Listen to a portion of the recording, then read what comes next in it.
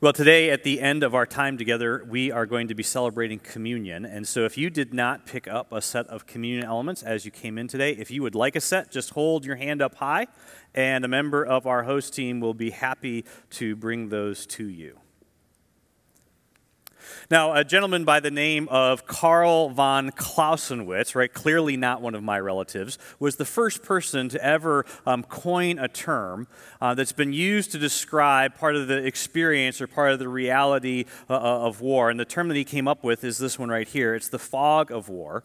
And the fog of war is a reality in every war because in every war there is chaos. In every war there's complexity.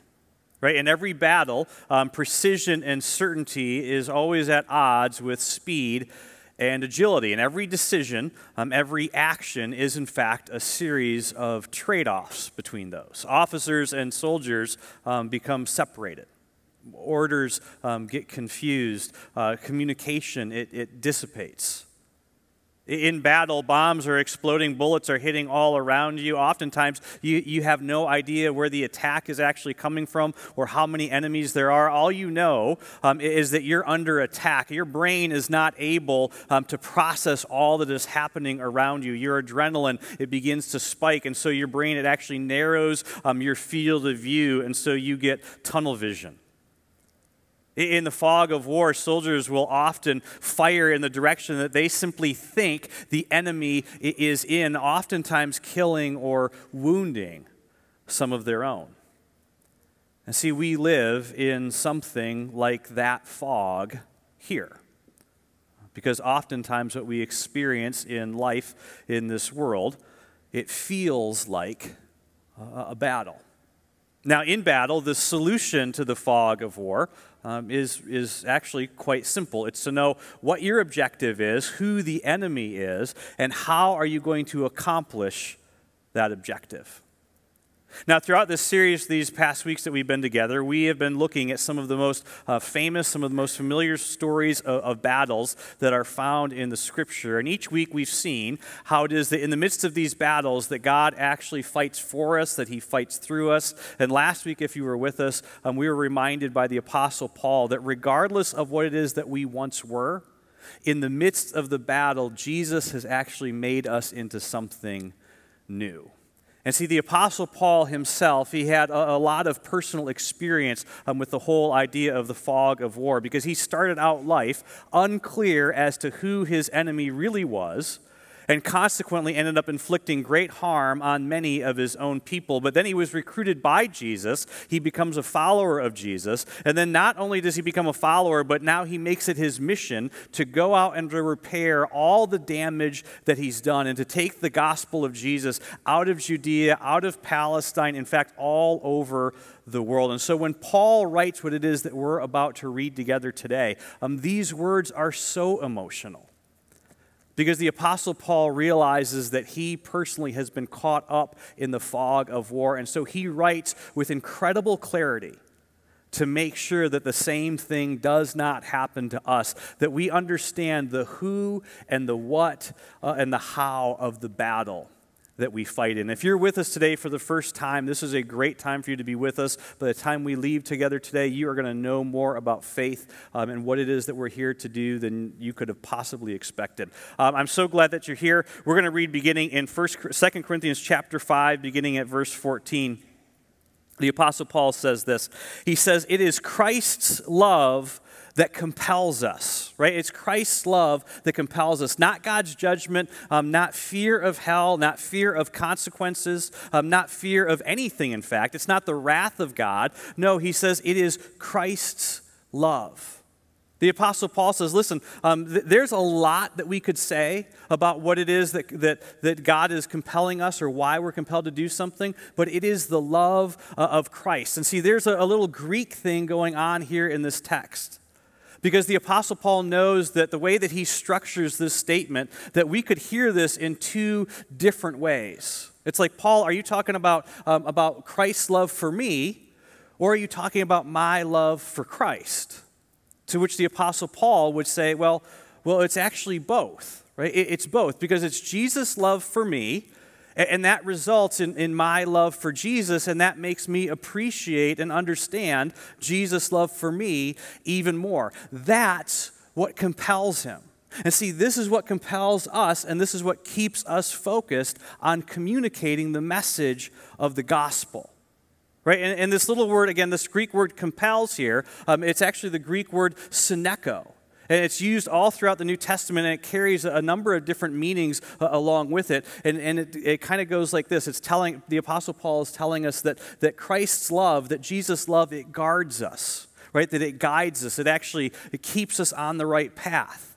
That Jesus' love unifies us. That this is the thing we rally behind. In fact, this is the thing we rally behind. Every follower of Jesus all over the world, the thing that we rally around, it's not the way that we do baptism, it's not the way that we do communion, right? It's not where we worship or when we worship or what songs we sing when we worship. The thing that unifies all of us is what it is that Christ did for us on the cross, that his love was demonstrated to us. That's the thing that focuses us. And that's the thing that focuses our attention, and it focuses our activity and our resources as a church. It's Christ's love, Paul says, that motivates us or drives us or compels us.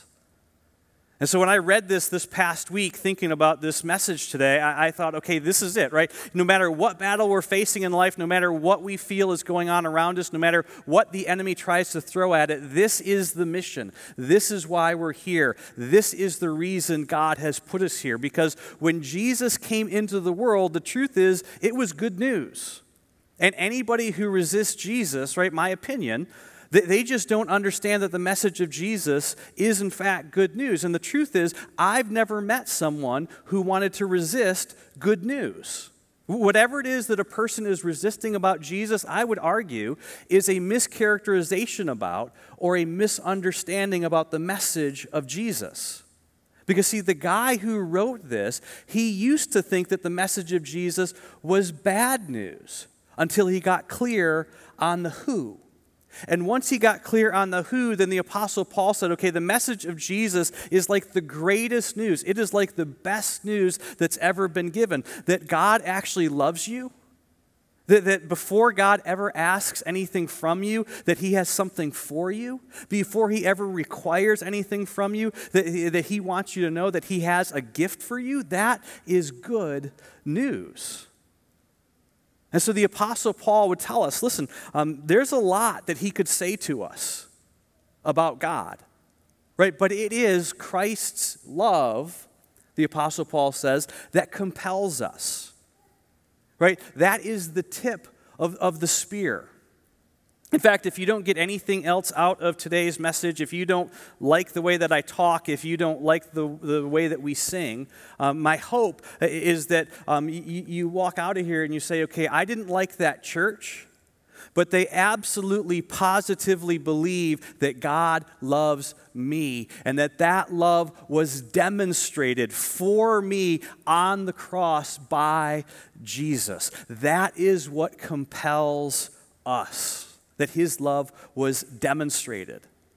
The Apostle Paul continues and he says this, it compels us because we are convinced. And again, think about who it is that wrote this, right? This is the Apostle Paul. It took some convincing for the Apostle Paul, didn't it? Because, see, Jesus was not something that he was apathetic about. Jesus was not something that he was neutral about. No, the Apostle Paul was anti, right? He was against Jesus. And he says that we are convinced. We're convinced that one died for all, and therefore all died, right? Talking about Jesus, that one died for all, so therefore all died, which is just a fancy way of saying that all of us, right, we were all as good as dead because on our own we were actually separated from God, from our Heavenly Father. And so because of that, Jesus died for us so that we would not die and then be eternally separated from him. And when the Apostle Paul says all, right, he means all. That's what was so compelling about Jesus' love. Jesus didn't just die for the people who were like him, and Jesus didn't just die for the people who liked him. Because when Jesus died for the Apostle Paul was nothing like Jesus. In fact, the Apostle Paul hated Jesus. And so this required some convincing. And the Apostle Paul says, you know what? What he did for me, that was pretty convincing. He died for all, that those who live, right? Those of us who follow Jesus, who have placed our faith in Jesus, those who live should no longer live for themselves, but for him who died for them and was raised again. See, the Apostle Paul is saying, listen, anyone who understands that the message of Jesus is good news, that the message of Jesus, that God has done something for us, he's not just trying to get something from us. He says the people who realize that, the people who understand this, he says, they say to themselves, I can't just live for myself anymore. I can't just say thank you to my Heavenly Father for everything you've given me and then go about my merry way. No. When a person realizes, he says, when a person understands, when it dawns on them what it is that God has actually done for them, the Apostle Paul says, listen, that person can no longer live for themselves. Instead, their response to God, right, the response of a Jesus follower, don't miss this, this might be new for some of you. The response to God for a person who follows Jesus is to say to our Heavenly Father, okay, because of what you've done for me, how could I dare? Why would I dare live for myself? Right? I can't possibly do that. I would never do that. I am so grateful for that you made the first move. I am so grateful that you fixed something that was broken. I can't just keep that to myself. There's no way. There's no way that I could live for myself. And so I'm going to offer myself, my life to you, not because I'm afraid of what you'll do if I don't. Not because I'm afraid that you won't bless me. Not because I'm afraid of anything. No, I offer my life to you, Heavenly Father, because of what you've done for me. Your love compels me. You're not trying to pry open my greedy little hands. No. It's like, what else could I do in light of all that you've done for me? He goes on. All of this, right? All of what he's just explained to us, right? All of this, he says, is from God. And then the Apostle Paul introduces a powerful, powerful word that all of us are familiar with in a slightly different context. He goes and he says this. He says, all of this is from God, who reconciled us to himself through Christ and gave us the ministry, we'll come back to that in a minute, of reconciliation. Now, again, you know what it means to reconcile two things, right? To reconcile two things is to take two things that are not compatible and make them compatible.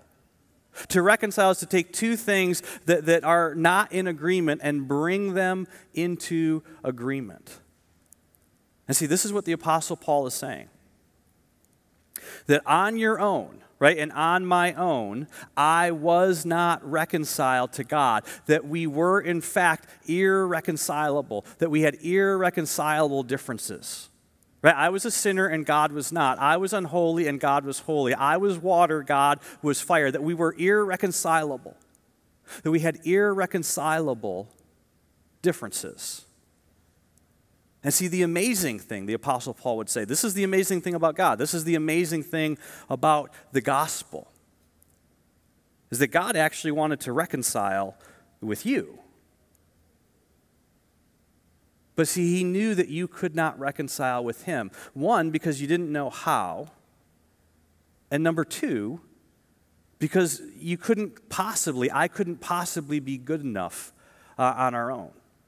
Right? In fact, if you're somewhat new to church, if you're somewhat new to following Jesus or what it means to have a relationship with Jesus, this is kind of the gospel in a nutshell. Listen, because see, if you or if I was perfect, right, from this point forward, right, then that would do nothing about my past, would it? If I was perfect from this point forward, then I would be meeting God's standard from this point forward. But that would do nothing about all of the imperfections in my past. So what in the world am I supposed to do? What in the world are you supposed to do about that? We were irreconcilable. And see, the Apostle Paul says, the good news is that God reconciled us to himself, that he actually made the first move, that he accommodated, he adjusted himself to us. He, to use a big theological word, he became incarnate. He accommodated to our issue so that we could actually be reconciled to him. And then the Apostle Paul, he says that God gave to us the ministry. Now, in the Greek, this word that we translate here as ministry is not a religious word. See, when you see the word ministry, you think me, right? You think pastor, you think priest, you think church, you think religion. But in the Greek word, it's not a religious word. It's just the Greek word diakonia. Diakonia, and all it means the mission, the objective, the task, or the responsibility. Right? In other words, the Apostle Paul is saying, okay, God has done something for you. God has done something for me. And now God says, I want you collectively, I want all of you to partner with me, to partner with him, to help other people in the world understand that I want something for them because I am for them. That God has done something for you personally. That he did what he needed to do to allow all of us to be reconciled to him. To which, if we're paying attention, we would be asking the Apostle Paul, okay, wait a minute, how? Right, because you just said we were irreconcilable. You just said that we had irreconcilable differences. I mean, what changed? I mean, Paul, what changed? Because I know myself well enough to know I'm not that good. Right? I'm not, Paul, I'm nowhere even close to perfect. So what changed? That God was reconciling the world to himself in Christ. How? By not counting people's sins against them. See, the thing that made you and the thing that made me irreconcilable to God was our sin. And so God said, listen, I want us to be like this. I want us to be close. I don't want us to be like this. I want to be as close I want you to be as close to God. I want you to feel as close to me as flesh and blood can be close to God. I want you to sense my power. I want you to sense my presence. I want you to feel my love for you. And so I'm going to do everything that is necessary, God said, to make that possible. And that means I'm going to have to do something about these. He says, I'm going to have to remove the barrier to you being fully reconciled with me. Now, how in the world could that possibly be anything but great news? I have a friend who says the reason I don't believe in Jesus is because I think that each person has to deal with their own sin. I don't think that anybody can actually do that for you. And so I said to this person, I said, well, listen, at least we're actually talking about the issue, right? Because that is the issue. And the Apostle Paul says, listen, are you going to do something about your own sin, or are you going to believe the fact that God has actually done something about your sin for you? And the Apostle Paul would say, listen, if God can do something about my sin, because I didn't just resist Jesus, no, I actually killed people because they followed Jesus. I actually put people in jail simply because they followed Jesus. And God is not even counting my sin against me. See, do you understand what this means? If God is no longer counting your sin against you, you know, this is huge for some of you. That means that you are actually free to not count your sin against you either.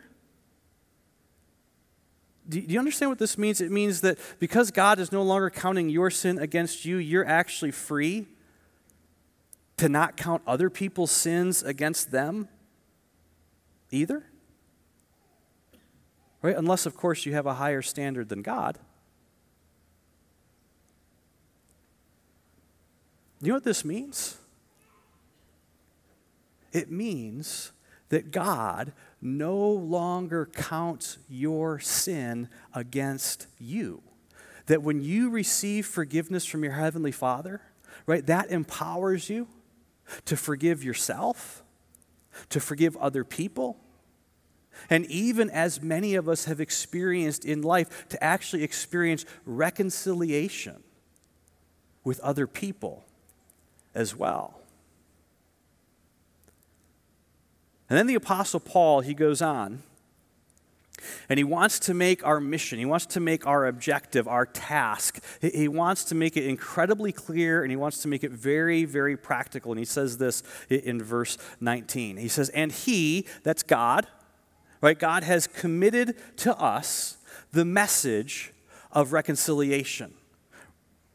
That just as you have been reconciled, just as I have been reconciled, that we are to go and we are to help other people understand that they can be reconciled to God as well. We are, therefore, you've heard this before, Christ's ambassadors, right? You know what an ambassador is. As though God were making his appeal through us. Now, in the Greek, this phrase, making his appeal, is actually just one single word, and it's the same word that we would use to describe what are called the closing arguments in a court of law. Right? This is, the Apostle Paul is saying, listen, the message of reconciliation, that through Jesus, God no longer counts your sin against you, that is your Heavenly Father closing a case. And he is urging, he is begging, he is pleading. And the Apostle Paul says, as followers of Jesus, right, this is our message. We want everyone to understand it, and we want everyone to embrace it. That as followers of Jesus, we are the ones through which our Heavenly Father is making his appeal to the entire world. And then listen to what he says next in verse 20. We implore you, right? We implore you as followers of Jesus. We implore you on Christ's behalf, be reconciled to God. The Apostle Paul says, okay, at the tip of the spear, if people are going to reject Jesus, right, make sure that this is in fact the thing that they are rejecting. That they are not, that our message is not do something that you've never done before. That our message is not clean yourself up. That your message is not behave a certain way. That your message is not be a better person. No, that our message is be reconciled to God. Because the only thing the Apostle Paul would say that is keeping you from being reconciled to God, it's not God. It is unwillingness to accept the fact. This is the amazing thing. This is the gospel. That through Jesus, your Heavenly Father is no longer holding your sin against you. That through Jesus, the path has been cleared. That he has done something for us because he is for us. This is what the Apostle Paul in verse 21, he goes on and he says this, that God made Jesus, and I forgot to put this on the screen, so it's my fault. But I want you to hear these words. Verse 21, God made Jesus, who had no sin, to be sin for us, so that in him we might be the righteousness of God. Amen. So to make this mission clear, to summarize what's happening in the midst of the battle, to not get caught up in the fog of war, to focus on the who and the what and the how of the battle. Right? Here's kind of a summary statement for you today.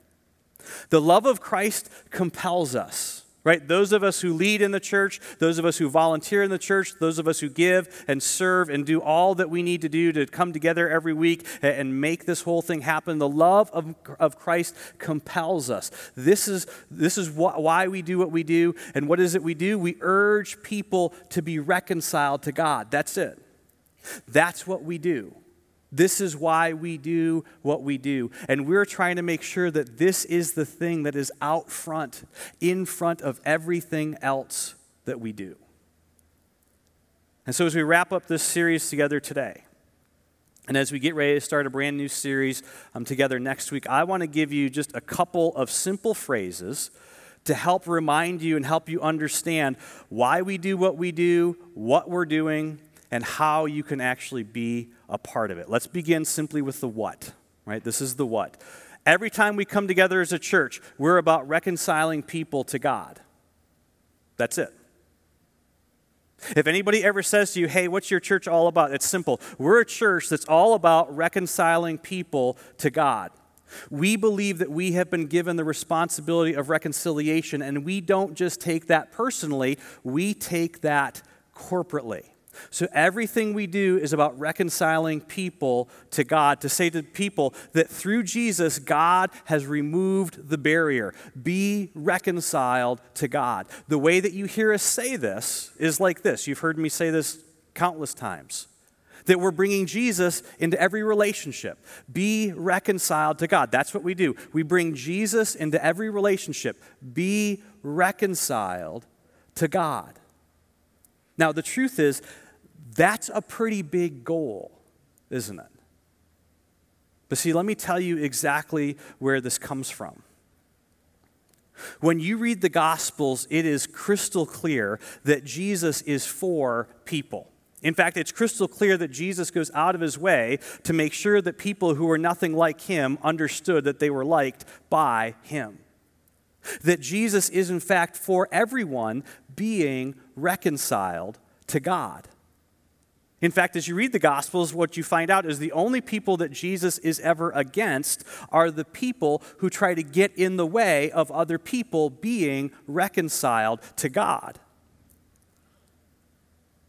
That people who are nothing like Jesus, they liked Jesus because Jesus liked people who were nothing like him, which means that if we are in fact the body of Christ, if we are in fact the hands and the feet of Jesus, then people who are nothing like Jesus should like us when they're with us. And see, that's why we say that everything we do is about bringing Jesus into every relationship. And this is what we're trying to accomplish. This is what we do, and why we do what we do. This is why we want everyone in a small group. Right? This is why we think that groups are great. It's why we want you to go to one of the 12 meetups that are happening throughout the course of this summer. Because we want to leverage the power of relationships to create groups, right? Groups of people and groups of relationships so that at every point, someone is connected to someone else who follows Jesus. That at every point in life, somewhere along the way, everyone is connected to someone who follows Jesus. People can hear something about Jesus in a group and be like, oh, I didn't actually understand that. You know what? I've grown up hearing that. I didn't know what that looked like. I've grown up seeing, wondering about that, but I've never saw it done before. We want everyone connected to someone who follows Jesus. Because you know this, people can't see God, right? People can't see Jesus. People can't see the Holy Spirit. But people can see people who follow God, people who follow Jesus, and people who are filled with and who are led by the Holy Spirit. Right? Groups help to make the invisible visible. Groups are how people see Jesus' church in action. Groups are what take the theoretical and make it practical. So we create groups. That's what we do for children, students, and adults. Why? Because reconciled people reconcile people. This is what the Apostle Paul said, right? Those who live should no longer live for themselves. Those who live should no longer live for themselves. Reconciled people reconcile people. Once you get it, you got to hand it off to somebody else. So the reason we do all this is because we believe that we've been given the task, we've been given the mission, the objective, right, of reconciliation. We come together as groups of people to reconcile other people to God because reconciled people reconcile people. And you know how we do it? 3 very simple things: leading, funding, and inviting. Right? Leading, funding, and inviting. This is why we're always so adamant about getting you involved with something. We want to help you to put you in a position where you can lead children, lead students, lead adults, lead groups of people, lead teams of people, give, serve, where you can actually use the gifts that you've been given. We want you to use those gifts to help guide and direct people. We want Sunday to be the best hour and a half of a person's week, and there is no way that we can do that without you.